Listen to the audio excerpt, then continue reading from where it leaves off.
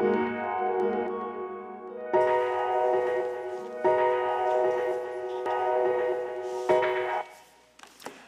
church. Great to see you. Welcome. I'm Greg Paris. We're so glad you're here today. And as Pastor Jeff was saying, please submit those questions. You asked for it. We're serious about this. I'm curious to know what questions you have. These are some that we thought of.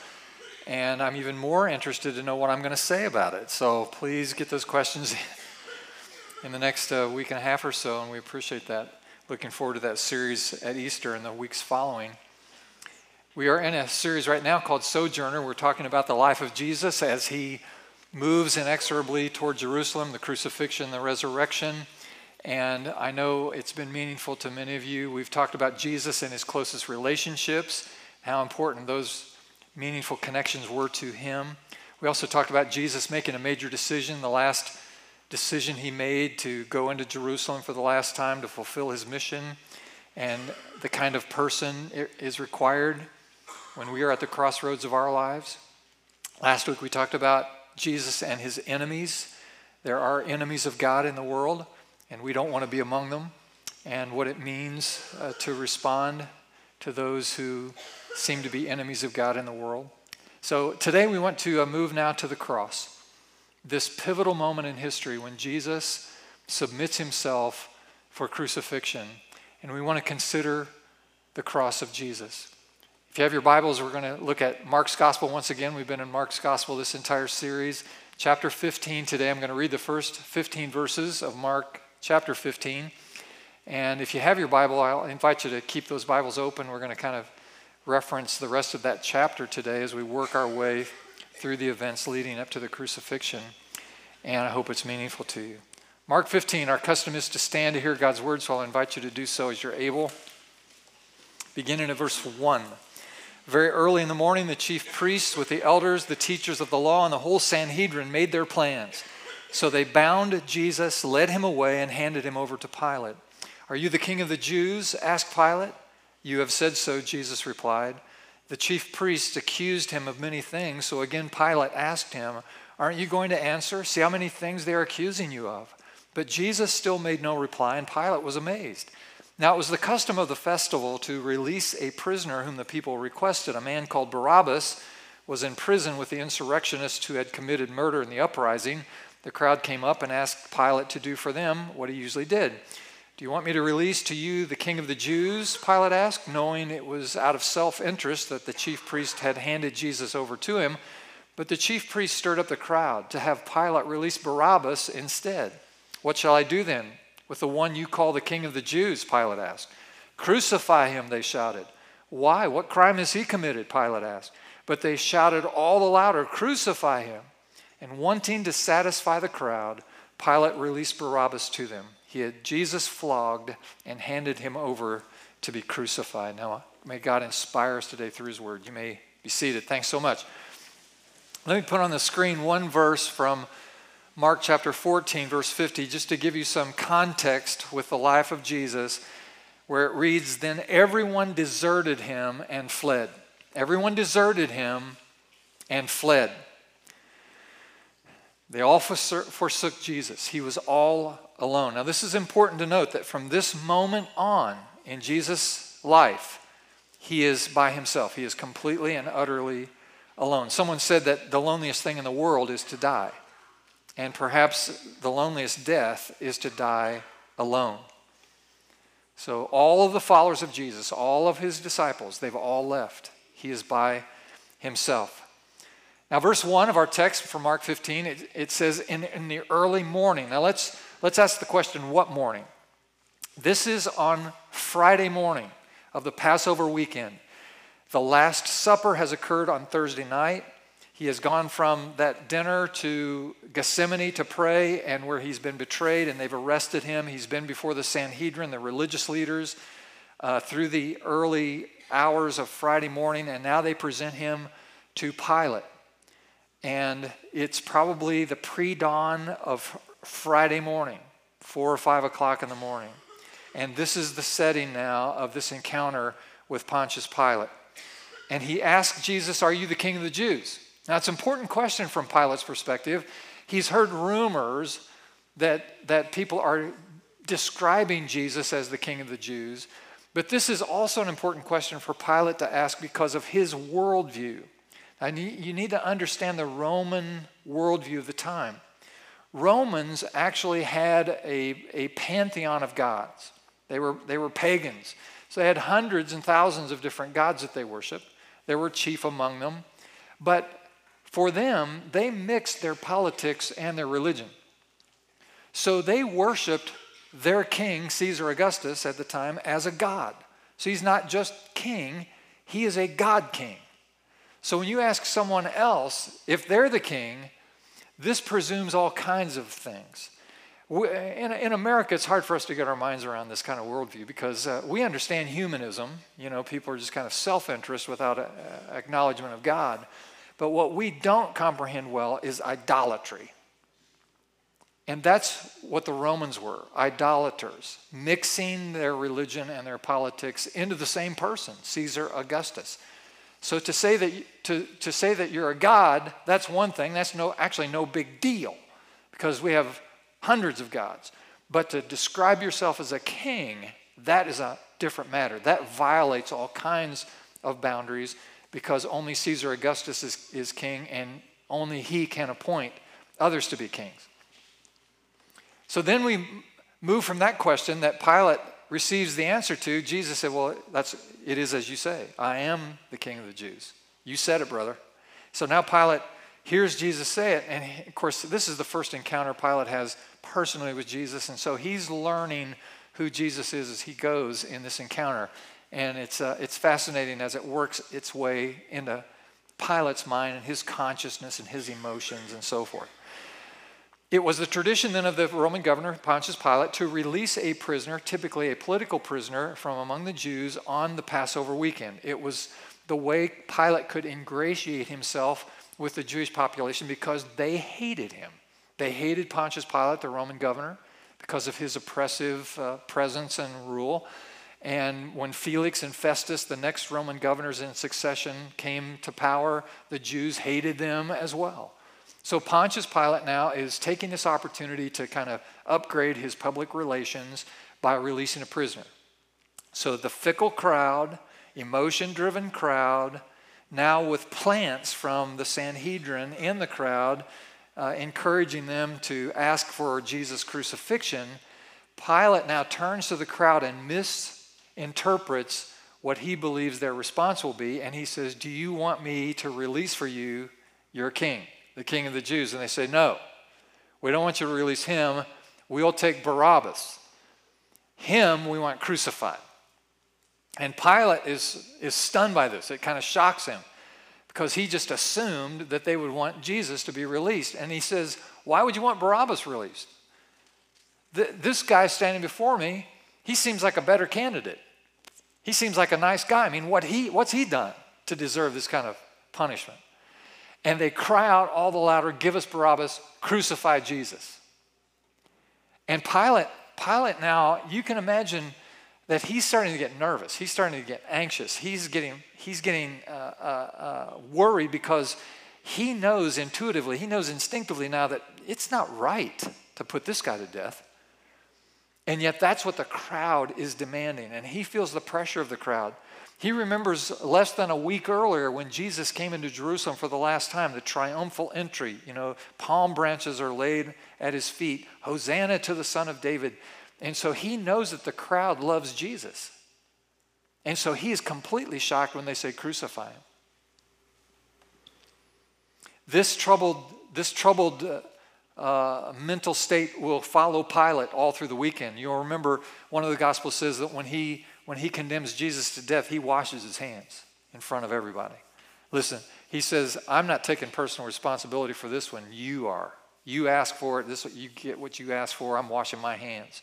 He has nightmares all weekend long. His wife gets involved. You shouldn't have done that. What have you done? And so it leaves Pilate in an emotional state. So he's shocked. Now note what's happening here though. When the crowd asked for Barabbas instead of Jesus, note what's happening. Barabbas now has been exchanged for Jesus. A good man now is substituting for a bad man. The sinless Lamb of God is now going to be substituted for a murderer. Now, on the surface of that, you go, well, that was Barabbas' lucky day, right? I mean, he was condemned and deserved to die, and now he's been released and substituted by Jesus. And you say, well, that was Barabbas' best day. It was his luckiest day. And indeed, he must have just been amazed at his good fortune. But if you'll stop and think about it, Barabbas isn't the first or the only person that Jesus has subbed in for. That's actually true for all of us, isn't it? We all deserve to die. You deserved to die. And I deserved to die. But Jesus took our place. This is an amazing thing. This is a prophetic prefigurement of all the things that God wants to do in our lives. He wants to take our place. What we deserve, Jesus took on our behalf. What we earned by our own life and rebellious nature toward God, Jesus substituted in our place the death and hell and the grave. And this is a wonderful thing. And not only has he taken our place because of our sinfulness, but he's elevated us. The Apostle Paul wrote this in the New Testament, that we have been given this lofty place as heirs of God and joint heirs with Christ, that we have an inheritance as kings and queens, incorruptible and undefiled, that fades not away. And it's because the deserving King, the Son of God, the heir of eternity, has taken our place. We deserved death and hell and punishment, but God has given us life through the death of the one and only Son of God, the only one, by the way, deserving of an inheritance of eternal glory. How many of you are glad that Jesus took our place? Aren't you happy that Jesus subbed in for us? Wow. Now in Mark 15:15, it says that Pilate then released Jesus to be flogged and then to be crucified. This flogging or scourging was a horrific event. We don't want to pass by it lightly. The flogging was administered by Roman soldiers with a cat of nine tails. It was long leather strands that had on the end of these strands a bone or metal pressed into the leather. It was discovered by the Romans that if you lashed someone, strapped to a post and lashed someone 40 lashes, that it would often kill the victim. And so it was illegal to give someone 40 lashes with the cat of nine tails. So 39 maximum lashes, literally people were beaten to within an inch of their life. And Jesus was flogged in this way. The Romans discovered the value of oppressive brutality. Never waste an execution. The more dramatic and brutal the process of execution, the more political benefit you could gain from it. And on the psychology of people who would witness some or part of this execution process, and this is what's happening here.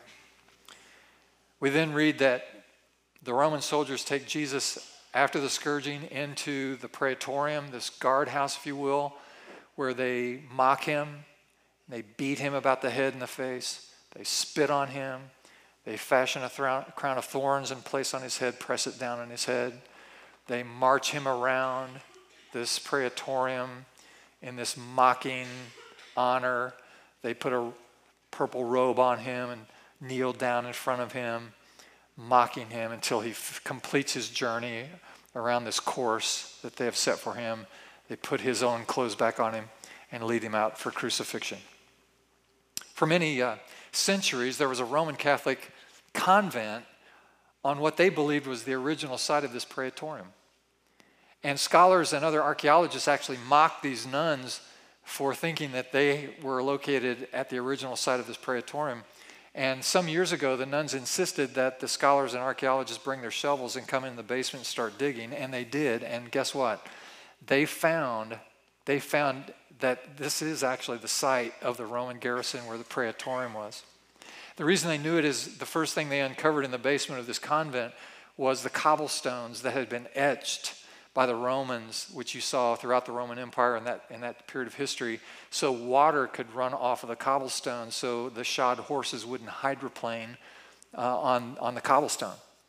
And they also found, if you will, this board game on the floor, etched in the stone in the basement of this convent, this little squared off section where human beings were used as pawns in this game and marched from one square to the next square. And you can see the sequence of events that happened to Jesus. I have a good friend who's been at this location many times, and he testifies to me that it is virtually impossible to stand there, stand in the very room, and look at this etching on the stones without weeping. He said he's never been there that he's not overcome with emotion himself, and any other people who are in the room at the same time, everyone is weeping. He said in the Holy Land, it's possible to go to various locations, and you have to imagine the events that unfold in that location. You have to use that imagination to comprehend it. But he said when you're standing there and you see these etchings on the floor, he said you don't have to imagine anything. You know exactly what happened in that spot.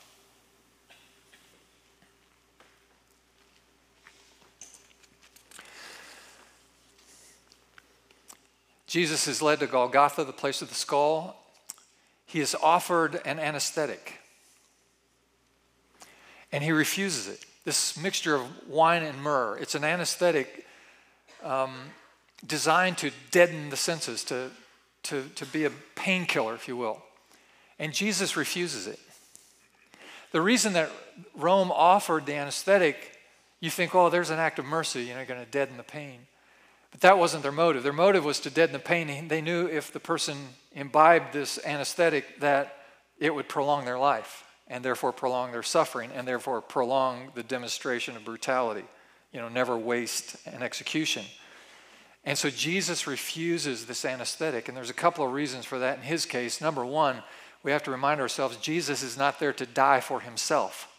Jesus is there to die for us. He is going to drink the cup of suffering to the very last dregs. That is his intention. He is not there to avoid the pain, but to endure every moment of it. This is not an act of martyrdom, as you might categorize this kind of death. This rather is an act of heroic self-control. He is giving himself, submitting himself to the full expression and full experience of the suffering for the sins of the world. The other reason Jesus refuses the anesthetic is because he knows he has to die that day. He has to die on Friday. Now, the Sabbath begins at 6 p.m. on Friday. This is early in the morning on Friday, and he knows he needs to be dead before Sabbath begins at 6 p.m. And so he refuses the anesthetic. Now, crucifixion could happen in several different ways. It was probably invented by the Romans, if not the Persians, just before them. To be crucified meant that you were hung on a tree or a crossbeam by either nails or ropes. In crucifixion, nobody dies of the wounds. You don't bleed to death in crucifixion. You die of suffocation. You are asphyxiated. When you die on a cross, your chest cavity collapses down on your diaphragm and you cannot force your lungs open. So a person who's nailed or roped to a cross, suspended in that fashion, in that posture, cannot continue to breathe easily. And so a person has to pull themselves or push themselves up in order to get air in the lungs. Visualize a fish out of water, just trying to get air.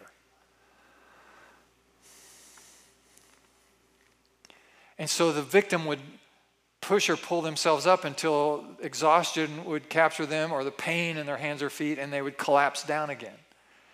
And then again, without being able to breathe, would try to pull themselves up. It was a horrible way to die. People blackened by the sun, begging for water, suffocating. Sometimes small little saddles or spikes would be placed in the vertical pole so that the victim would have a place to sit. This would prolong their lives, sometimes for days.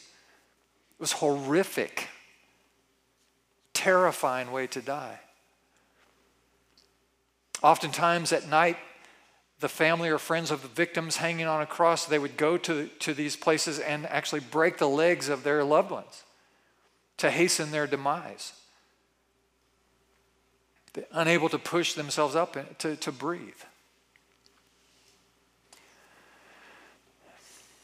Now, talking about this, is pretty gruesome, isn't it? I'm sorry for that. My concern is that we have a much too sterilized view of the cross, sanitized for our protection. I just want you to know clearly, I want you to know what Jesus did for you. He didn't have to do that. He did it. You can hold your place there in Mark 15, and if you'll go back to the middle of your Bible to Psalm 22, I want to show you a very fascinating passage from the Psalms.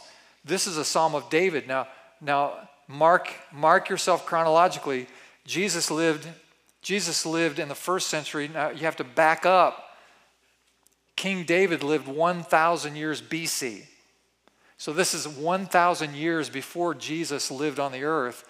He wrote this psalm. Most of the psalms were written by King David, not all of them, but most of them, and most of them were in the form of songs. So he was a psalmist, and he would write these songs and then put them to music. And this is a psalm of David, Psalm 22, which he had written, put to music, and sent down to the temple for the worship team to start practicing. Let's sing this one on Sunday, boys. Look at verse 1. I'll put these words on the screen. My God, why have you forsaken me? Why are you so far from saving me? So far from my cries of anguish? Sounds familiar, doesn't it? These are the very words that Jesus used from the cross. Verse 14, I'm poured out like water, and all my bones are out of joint. My heart has turned to wax. It has melted within me. My mouth is dried up like a potsherd. My tongue sticks to the roof of my mouth. You lay me in the dust of death. Dogs surround me. A pack of villains encircles me. They pierce my hands and my feet. All my bones are on display. People stare and gloat over me. They divide my clothes among them and cast lots for my garments. Really? Can you imagine the worship team getting this? Reporting back to say, Your Majesty, we're glad to practice this song and sing it in worship this Sunday, but gosh, it's so gruesome. What does it mean? What is it even about? Can you hear David trying to explain it? Well, look, I don't know exactly what it means. All I know is that when I come under the inspiration of the Holy Spirit, God speaks to me, and I see a man being pierced. I see a man whose clothes are being gambled for, distributed. So I think it has something to do with Messiah, but I'm not sure.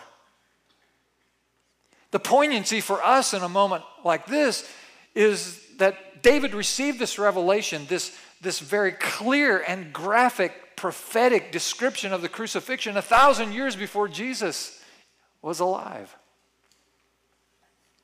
If you're a person who does not believe in the reliability of the Scripture, you have to come to terms with passages like this. In fact, there are over 350 prophetic passages and other explanations found in the Old Testament that explicitly refer to the life and ministry of Jesus Christ. There is no explanation for the interpretation of those prophetic words and occasions in the Old Testament unless you apply them to the life of Jesus.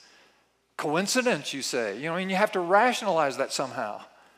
Well, I don't believe the Bible true. I don't believe the Bible reliable. But how is it that people 1,000 years and hundreds of years and in some cases thousands of years before Jesus was even born actually can predict in intimate detail in a prophetic way a description of the life and ministry of Jesus Christ? Something to think about.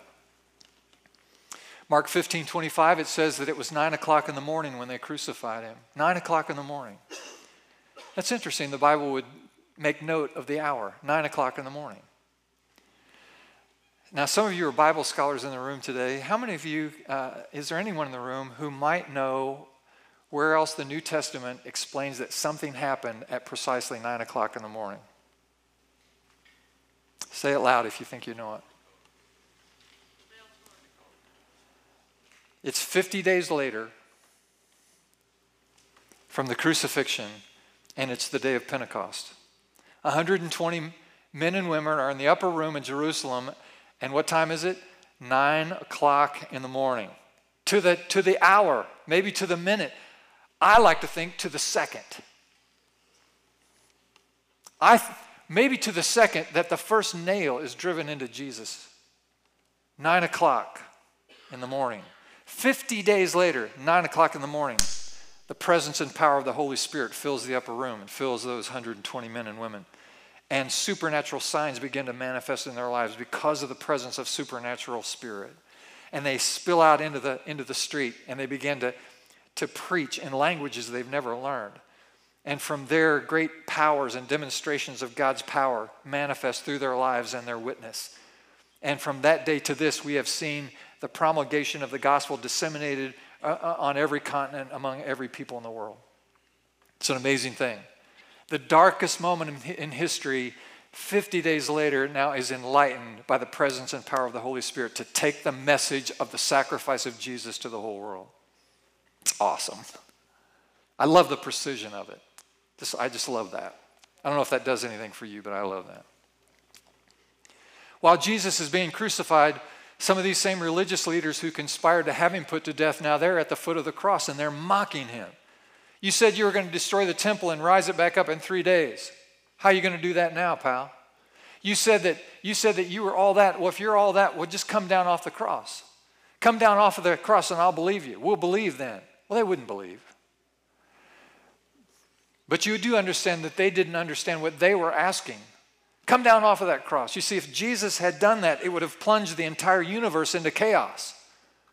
Because the Son of God would have been acting in rebellion to the Father. And if the Son had acted in rebellion to the Father by coming off the cross, extricating himself from the cross, it would mean that all of us would remain doomed and damned.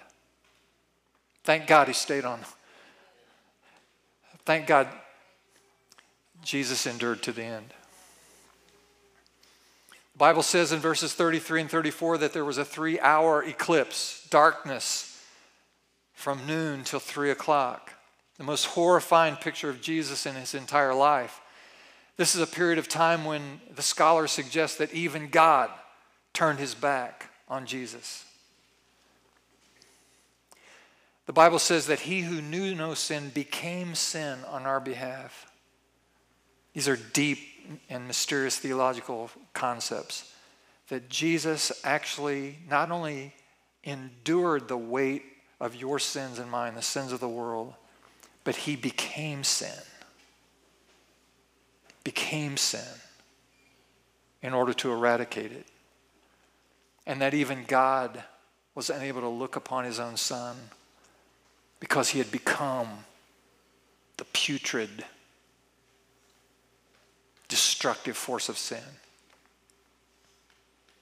This is the God-forsaken God, as it were, all alone.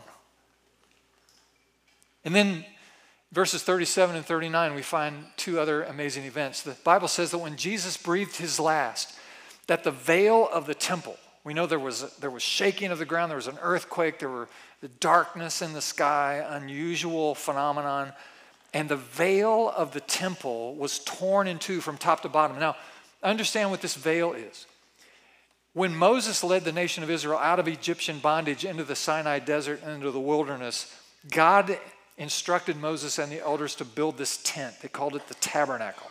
And this was the meeting place with the people and God. This was the center of worship in the wilderness for the nation of Israel. And in this tabernacle, there was this big tent. There was an outer court, an inner court.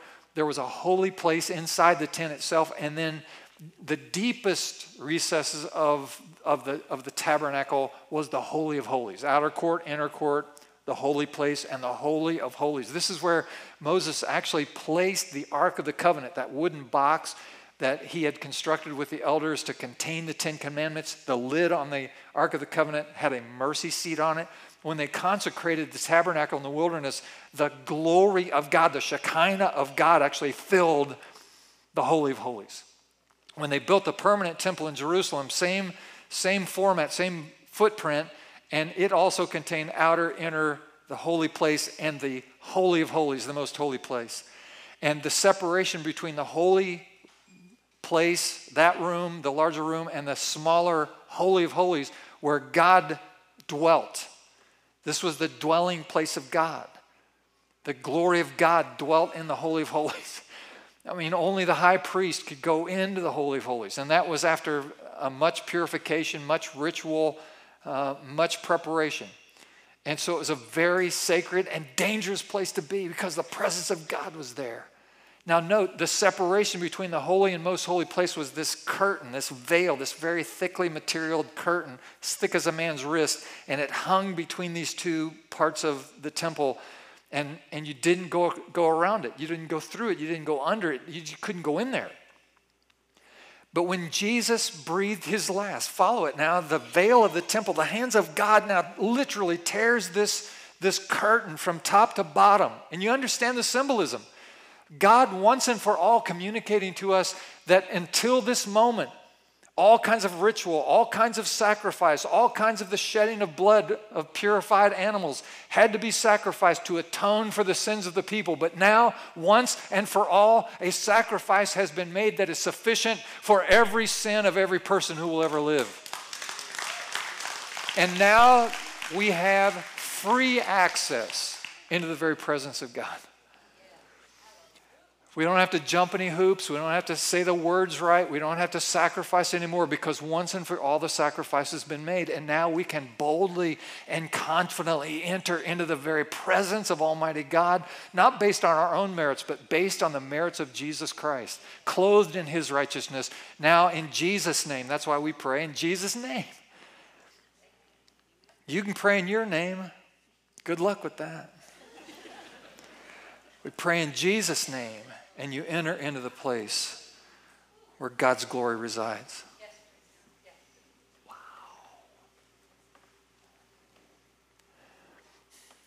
Verse 39 of Mark chapter 15 says that the centurion who supervised the execution of Jesus, when Jesus breathed his last, he's standing there and he watched Jesus die. And what he says is amazing. He simply says, surely this was the Son of God.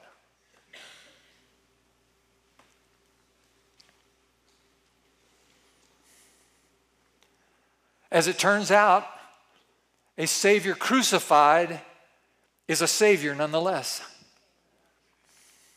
So the first convert, the first person to be born again through the shed blood of Jesus Christ was the man who put him to death. It's one of the most amazing verses in the whole Bible. If I was given the assignment to preach to the most incorrigible people in the world, if we could just, get the worst human beings on the planet. These are the worst of the worst. And we'll just assemble them all, and Paris, you have to preach to them. This is the text I would use. Mark chapter 15, verse 39. Because if that centurion can be saved and forgiven, then anybody can be saved and forgiven. We read later in the text, when Joseph of Arimathea goes to Pilate to ask for Jesus' body, Pilate is surprised that Jesus is already dead. And he calls the centurion, he makes another appearance before Pilate, and he says, is Jesus really dead? And the centurion said, he's dead. I wonder if he said anything else to Pilate. He's dead and I believe in him. I believe that guy we just put to death is the Son of God. Faith welled up in that man's heart. Won't it be great on testimony night in heaven when it's his turn? I'm looking forward to that. Testimony night in heaven. And now we have the man who supervised the crucifixion. You know how we'll respond? We'll all go, yay. Yay, buddy. Let's hear your story. And the reason we'll all celebrate that moment is because we'll all realize completely how it is that we're there. And what we'll realize for certain is that we're all there by the grace of God. Not because of what we've done, but because of who he is. And we are there by God's grace and grace alone. It is the gift of God, not the result of any of our works, lest any of us be boastful about that. We are there by God's grace and grace alone. And so when someone who's been a scoundrel his whole life, up until the moment of his faith, like the guy who put Jesus to death, we'll celebrate that because we're all happy about grace, and we'll wonder just how much grace was needed in that guy's life. Let's hear the story, and we can celebrate God's goodness through his life and his faith. Amazing. Testimony night in heaven. You going to be there? Hope you are. First convert was a Roman soldier. Joseph of Arimathea then goes to ask for the body of Jesus. And Joseph is to be greatly admired. This is a man of means. He's a wealthy man. He has connections. He boldly, the word in the text is boldly, goes to Pilate. I'd like to have the body. When Pilate confirms the death of Jesus, he grants permission to Joseph of Arimathea. Joseph takes him down from the cross. I don't know if he personally, physically removed him from the cross, but certainly his associates did. Joseph wraps him in a cloth because it's nearing 6 p.m. We need to get this boy buried before 6 p.m. He wraps him in a cloth and puts him in his own tomb, a very expensive location.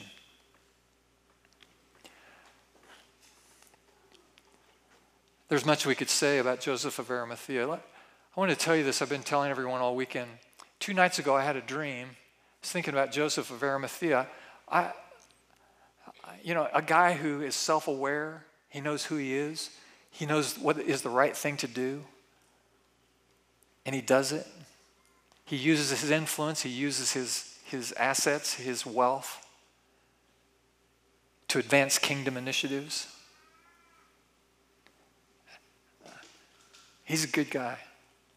I had this dream 2 nights ago, and I've never had a dream like this, but in my dream, I share it with you because I'm puzzled by it. But in my dream, a man walked up to me, and I didn't know who he was. But he walked up to me and he gave us $1.5 million.